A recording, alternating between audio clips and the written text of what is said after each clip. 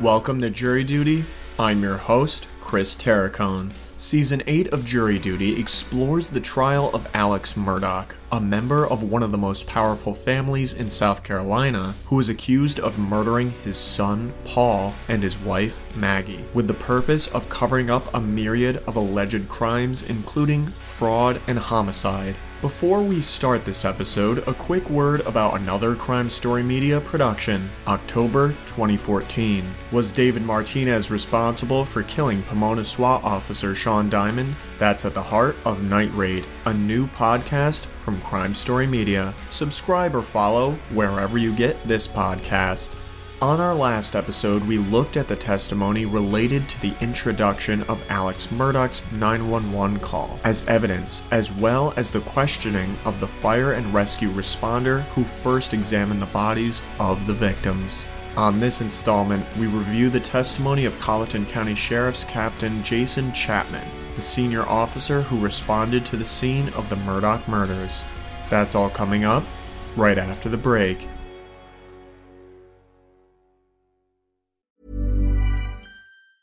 Tired of ads barging into your favorite news podcasts?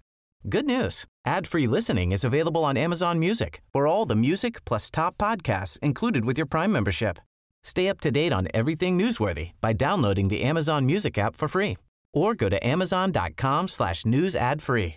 That's amazon.com/news ad free to catch up on the latest episodes without the ads.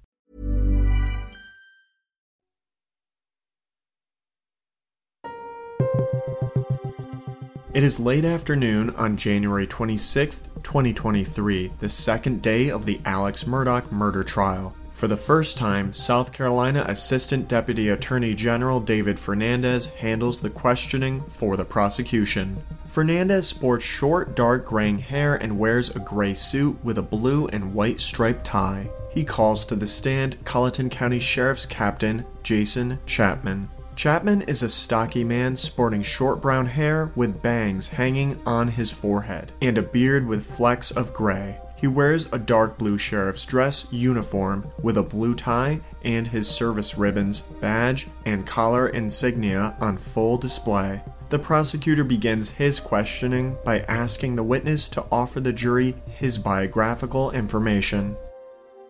Tell us a little bit about yourself. Where'd you grow up and what education did you obtain?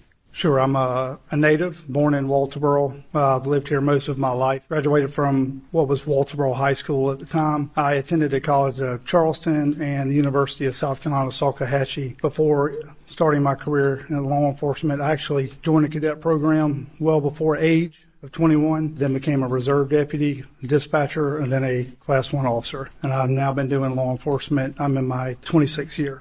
26-year career. Would you walk us through when you first got into law enforcement and kind of the roles you've taken on and the training you've done? Certainly. In 97, I attended a reserve officer class. It was a joint class between the Colleton County Sheriff's Office and the Walterboro Police Department. I had to actually wait until I turned 21 to take the final exam, went down to the academy, took the exam, passed, began working as a reserve. I then got hired as a dispatcher at the Walterboro Police Department, where I worked a short stint as a dispatcher to fill in a hole. And in the spring of 98, I attended the South Carolina Criminal Justice Academy. I graduated later that year. I actually graduated as a distinguished graduate from the academy. Since then, I've been doing law enforcement. I did my first 16 years with the city of Walterboro, and I transferred over to the Sheriff's Office January 1 of 2013, where I have remained since then. I've worked through pretty much every division there is in law enforcement, probably with the exception of civil process. I have an extensive background in firearms. I'm a firearms instructor, less than lethal instructor, active shooter instructor. I've had training as a narcotics supervisor. I've been through schools for administration, pretty much everything. What's your current rank with the Sheriff's Department? Currently as captain. And how would you describe your responsibilities presently? So currently I oversee special operations that includes our investigative division, our tactical team, search and rescue. Have you ever had an opportunity to testify as an expert in in a trial. I have. Tell us about that. This past year in 2022, I testified in federal court in Charleston, South Carolina, on a case involving the city of Beaufort, and I was sworn in as a expert witness in general police procedures. I'm going to direct your attention back to the date of June 7, 2021. Are you familiar with that day? Yes, sir. What was your role with the sheriff's office back on that date? The same as it is currently. Supervising investigations? That's correct. Would that include homicides? Yes, sir. Were you dispatched or were you noticed of an incident that occurred on that day? I was. I actually heard the call and went in service before I was dispatched, but yes, sir. All right. What did you hear over the radio? Call coming out that a transfer from Hampton County had been received, in which the caller was reporting that his wife and child had been shot. Did you know a location at that point? I was given the location by dispatch, but I was not familiar at the time of the dispatch as to the parties involved. And at that point, did you decide that you were going to go to the scene? I did, sir. What was the dispatch location? It's 4142 Moselle Road in Arlington. Were you made aware of who this involved? I was not at the time.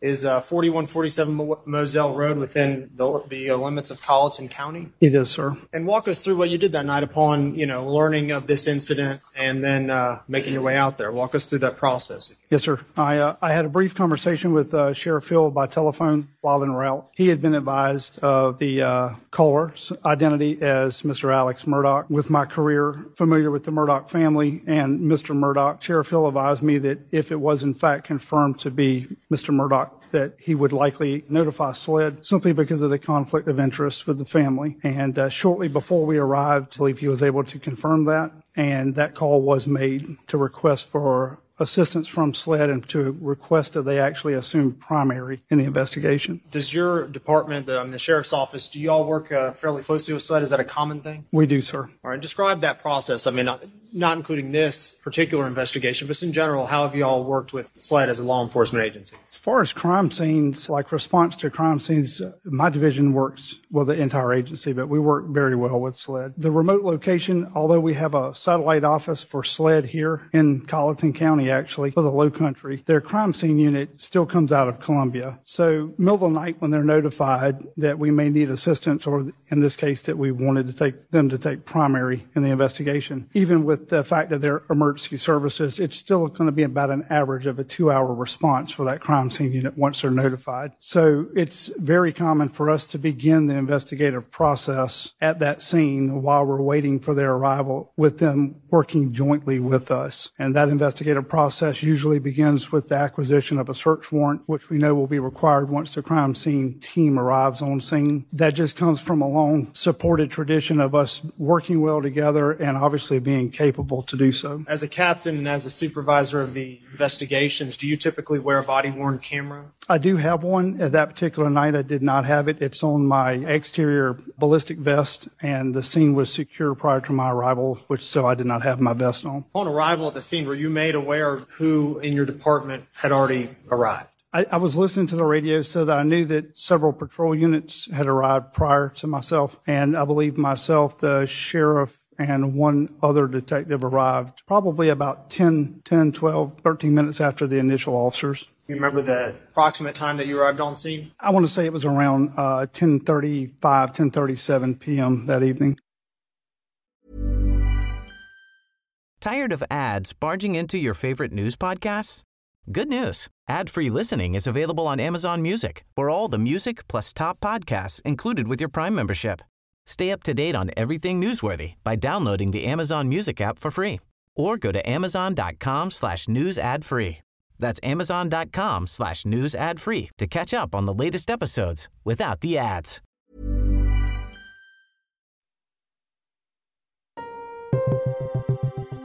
As Prosecutor Fernandez continues his direct examination of Captain Chapman, he asks the witness to take the jury through his approach to managing the scene of the Murdaugh double homicide.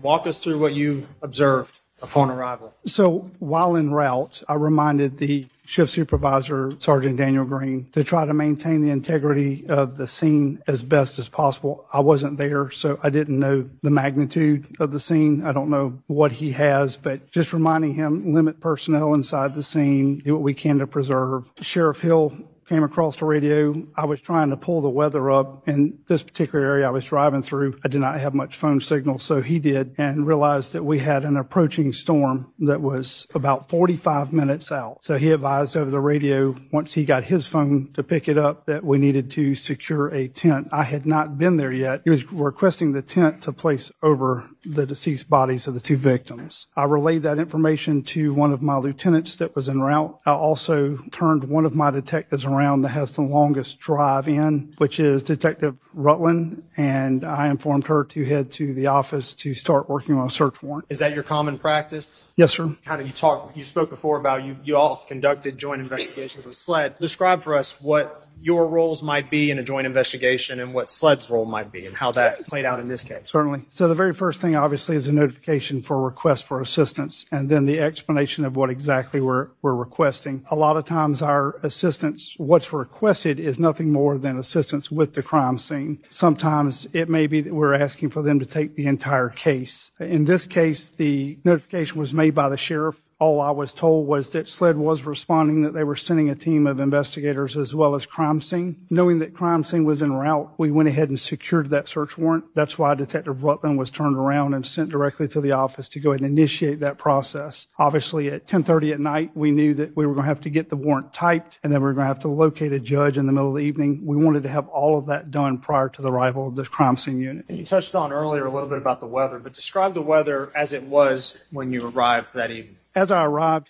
hot, sticky. What I have recorded in my notes is 79 degrees, 89% humidity, hot, sticky. It was not raining yet. An occasional raindrop on the windshield, but no actual rain yet. It was a little foggy on my ride in, but not foggy at the scene. And obviously evening hours. How long was it until the rain? It wasn't very long. I think the radar was pretty accurate. I want to say within 45 minutes to an hour of that notification, the rain did come. You mentioned setting up tents or requesting that tents be set up. What would be the purpose of those tents? So in response to the crime scene, obviously preservation of any type of evidence is important, but the preservation is not always limited to leaving it there and taking a picture of it and wait for somebody else to get there. In this case, Mother Nature wasn't complying. We knew that the rain was inbound, so the tent was placed over Maggie's body in an attempt to preserve any evidence that may be there. I only had one at the time. Paul's body was positioned somewhat over an extending ledge that I was hopeful would keep some of the rain if it did start off of him. The other evidence would have been anything from, and at the time I didn't know what we were going to be facing, but from, tire tread, footprints, shell casings, anything at all. So the intent would be to preserve that as best as possible. And if it was going to be affected by the approaching weather, do the best thing we could to mark it out, measure it out, and have that done or partially done by the time crime scene arrived. When you arrived on the scene, would you have considered the scene to be secured at that point? I arrived pretty quick. I know that as far as the immediate area that I'm sure that you ladies and gentlemen have seen with the tape and the videos that were played earlier, the immediate scene, yes, the outside, the property's approximately like 1,700 acres, and it's not just that property. It sits in the middle of nowhere. At the time, we did not know what we had. I don't know if we had a active shooter, didn't know if we had a murder-suicide, didn't know if we had people in the woods. We don't have any idea. So inner perimeter secure, I would say yes, sir. Outside, in the woods, across the street, I wasn't sure yet. I didn't know. Is it fair to say that there was a lot of unknowns at that point when you first arrived? A lot of unknowns when I first arrived. Very little known other than at the time what they had gotten as initial information from Mr. Murdaugh and the fact that we had two deceased. As part of your law enforcement training throughout the years, have you had any experience with or training in life-saving techniques, if needed, if someone needed CPR or something like that? Are you trained in that? Oh, yes, sir. And arrival on the scene, did you physically observe the two bodies that were present, both of Maggie and Paul? I did, sir. And in your estimation, was it clear to you that they were deceased? Yes, sir. Did you consider that life-saving techniques would be possible or would have any result? I did not. Paramedics were there shortly before me. Got great fire rescue. I was assured that if there had been anything that could have been done, it would have been initiated prior to my arrival. But from what I saw, it was well beyond that. Upon your arrival at the scene, were there anyone else present that were not either sheriff's office employees or employees of EMS and fire? Was there anyone else present on the scene? The two victims, Mr. Murdaugh and emergency services. You mentioned Mr. Murdaugh. Is that Alex Murdaugh? Yes, sir. Is he present here today? Yes, sir. He's seated at the defense table, blue blazer, white shirt, and glasses. Did you have an opportunity to observe Mr. Murdaugh that night? I did, sir. As part of your responsibilities there, what capacity were you there at the scene? Again, investigative. I realized that, we had notified SLED to take over, but again, what we were attempting to do and what we did do was identification of any potential evidence. We marked that potential evidence. If time had allowed, it would have been photographed. And then from that point, simply protected. Absolutely zero collection of anything was done by any of my staff, with the exception of one GSR kit that was instructed by SLED. Fernandez next lays the foundation for asking Captain Chapman about aspects of Sergeant Daniel Green's body cam video that has already been introduced as evidence. Have you familiarized yourself with the body-worn video of both Deputies Green and Murdaugh?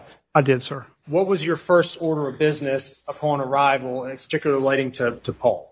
By the time I got there, they had placed a sheet over both of the victims. It's something that I don't like. I understand that a lot of times it's placed there so the family doesn't have to see that, but prefer that it does not happen. But in this case, it is already there. Because the scene is still somewhat fluid, we talked about the inner perimeter being secure, but as reported by Mr. Murdaugh, we don't know who the defendants are. We don't know where the shooters are. We see shell casings scattered around the ground that are obviously rifle casings. There's some evidence to support that at least one or more shots into Paul were from a shotgun. That means two weapons. So were there two people? Are there other people that may be injured? So inner perimeter may be considered secure, outer perimeter not so much. So we began really quick with an inspection of the two individuals to make sure that we had not missed a weapon, or that the initial responding officers had not missed one. And we could see that Maggie, there was nothing laying beside her. We looked closely. Again, we didn't move her. So we went over to Paul, and I had a couple of the deputies there and a detective lift the sheet just so that we could look and make sure there wasn't a weapon underneath him. His hands were tucked so you couldn't see underneath his body, but as best we could tell from present state of the body, unless there was a weapon directly underneath him, there was nothing out to left or right.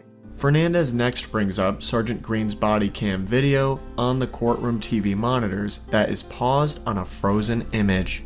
Just looking at the still image right now, are you familiar with the scene there, and could you describe what's going on? Yes, sir. So that's myself, Detective Tyndall, Chief McRoy from the Colleton County Fire Rescue, Lieutenant Lonnie Nettles in the background near the inner perimeter tape, and victim Paul Murdaugh's body to our left there in the open doorway to the feed room. What are you preparing to do here? At this point in time, double checking to see if there is a weapon. Yeah, I told you before we weren't sure whether we're talking about a full murder, a murder-suicide, active shooter scenario. Are there other suspects that may be in the woods? We knew we had the casings that matched to a rifle with some evidence to support it possibly a shotgun. So when asking if any other weapons had been found, everyone stated no. So I had them lift the sheet to make sure there wasn't the barrel of a gun or anything sticking out underneath the body. The scene here and your observations of what you're looking at, the kennels directly to the left. If I could direct your attention to those. Yes, sir. Did you notice animals in those kennels? I believe in the 1, 2, 3, there's a couple kennels closest to the feed room that did have dogs in them, and possibly one towards the end. They weren't all full, but the ones closest to the feed room, I think there was a dog in at least one or two of them. Was the area wet? The area directly in front of the feed room was like wet. There was also water that tailed out of at least the first two kennels. The rest of the sidewalk was not wet. This and that water, I never saw a hose, so I'm not sure if it was leaking from something, but it was actually standing water. And was that water present consistent with the weather at the time? No, sir. It hadn't rained yet. Not enough to leave anything. It was a drizzle here and there. You observed the body of Paul. Was it physically wet as well? He was saturated with obviously blood tissue, and his clothes did appear to be wet, but almost as if like absorbed from the ground up. Not saying that someone had sprayed him with a hose or anything. Prosecutor Fernandez then plays the portion of Sergeant Daniel Green's body cam video where we see Captain Chapman along with several other first responders walk around the dead body of Paul Murdaugh. Among the individuals in the frame is Deputy Chad McDowell. Did Did you direct Deputy McDowell into the feed room area to help with lifting of the sheet? I did, sir. Why would you do that? I want the sheet lifted directly up, not drug across the body. Again, I told you I'm not really a proponent of sheets, but since it was there, I would prefer that it be lifted straight up. I had already walked through to see what, if anything, right there. You can see I'm cautiously stepping there, but I'd already checked to see if we were going to be able to step to the inside of it, the spot right inside the door frame. I had looked, and I felt like he would be able to step straight in, pick the sheet up, put the sheet back down, step back out. And is preservation of a scene important? It is important. In your line of work? Absolutely. Is equally important securing the scene and making sure that you understand if there's any loose firearms around or that there's any other controlled circumstances going on? It is. Again, the sole purpose of this right here is to help determine whether or not I have any suspects still on the move or if there's a weapon underneath him. Prosecutor Fernandez resumes the video. We now see the first responders lifting a sheet off of Paul Murdaugh's body, including Deputy McDowell, who does so from inside the feed shed. As the sheet is held aloft, Captain Chapman looks under and around the body. Fire rescue might have some more sheets we can steal. That's why it shouldn't be like the development or areas as well. Is this you looking for the gun? It is, sir. What do you notice about the body physically laid there, Paul's body? Feet towards the feed room, head towards the driveway, hands tucked underneath the body, fairly saturated in blood. Majority of the head is gone. There's a lot of tissue, what appears to be at least some of the brain or most of the brain lying on the opposite side from me to the victim. Wet, again, I'm assuming probably from soaking up rain or water, whatever that is, off the sidewalk. Smartphone sitting propped up on the back of him. Was Paul's person saturated in physical matter and blood? Yes. Could you have touched Paul's hands or wrists without physically moving him? I can't actually see his hands at this point in time. Fell down on top of him? They're underneath his body, yes. Fernandez next asks Captain Chapman about a cell phone that can be seen laying on Paul Murdaugh's body in the body cam video. What did you observe that was laying on top of Paul's body right there? Again, it was a smartphone. Did you have a chance to examine that smartphone, get fairly close to it? I got close to it. I didn't pick it up. I was present when it was actually collected later, but it was not collected at this point. Describe the collection process that occurred after this. It was collected by myself and Agent David Owens. I believe he's going to be your case agent. As far as collection of that, I stood by as a witness as he collected. He had on rubber gloves. It was picked up. He didn't actually do any manipulation of the device in front of me. It was bagged as evidence and placed in the vehicle. Was the phone physically bloody? I don't recall any blood or water on the phone. I'm not saying that microscopically there wasn't, but I don't recall from the naked eye seeing anything. That's what I'm asking about. No, sir. From your observations, was it wet from either water or blood? No, sir. And when it was lifted off of Paul's shorts, did it leave like a mark of blood or water or anything like that? Not that I recall. No, sir. Prosecutor Fernandez resumes the video. We hear Sergeant Green from behind the body cam responding to Captain Chapman's questions about the phone and any firearms. I haven't asked the dad about his phone, but dad did say he came over and checked the pulses. Beyond that, I don't know what else he did. He did have a shotgun with him. I have secured that in my vehicle. Were you able to locate a firearm underneath the body of Paul? When the coroner's office arrived and the crime scene unit and victim Paul was eventually moved, there was not a firearm underneath. Are you familiar with the rifle round called 300 Blackout? I am, sir. Is that in your 26 years of experience, is that a caliber that you come across with any frequency? In the last couple of years, probably more than ever, but in all the crime scenes that I've worked, I believe this was, at the time, the second ever in my career that had a 300 Blackout as far as being involved in a homicide. As supervisor on the scene, is it part of your responsibility and your duties to sort of direct what people do? You're the person in charge? It is, sir. Does that free you up to do other things? If you have your deputies doing the tasks that you've assigned them? If possible, yes, sir, sometimes. And on this particular instance and this night, were you able to observe Mr. Murdaugh and see what he was up to? Oh, yes, sir. I spoke to him on a few occasions. Whenever you're investigating a case, when I ask you about items that you might designate as points that you need to address, yes, sir. Do you describe what that might mean? What's in general like an investigative point or investigative cue that you need to focus on? Anything that we hear or see that based on the limited amount of knowledge we have at that particular point just creates a unknown, something that may need further investigation, something that maybe doesn't necessarily correspond with the evidence on scene or with the statement made by somebody. It's something that just we need to follow up on. It can't just be left alone or accepted as fact. I'm going to ask you about physical observations of Mr. Murdaugh. Did he appear to be, at least outwardly, did he appear to be upset? Yes, sir, he did. Were you close enough to observe whether or not he actually cried or had tears in his eyes? He was upset, definitely upset. I got up to him, again, like I said, I spoke to him on at least 2 different occasions. He was breathing hard. His facial expressions were that of, torment. But did I physically see him crying? I did not. He was sweating, but he wasn't crying. What did you observe about his clothing?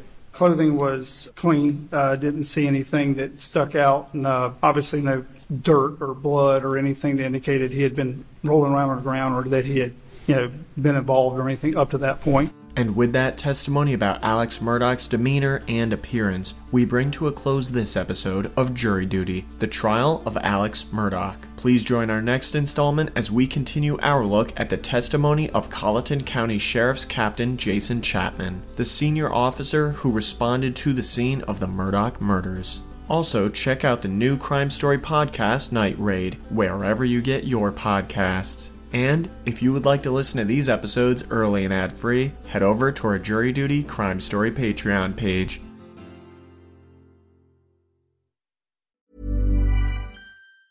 Tired of ads barging into your favorite news podcasts?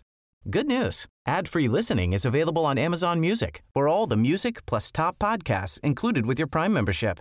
Stay up to date on everything newsworthy by downloading the Amazon Music app for free. Or go to amazon.com/news ad free. That's amazon.com/news ad free to catch up on the latest episodes without the ads.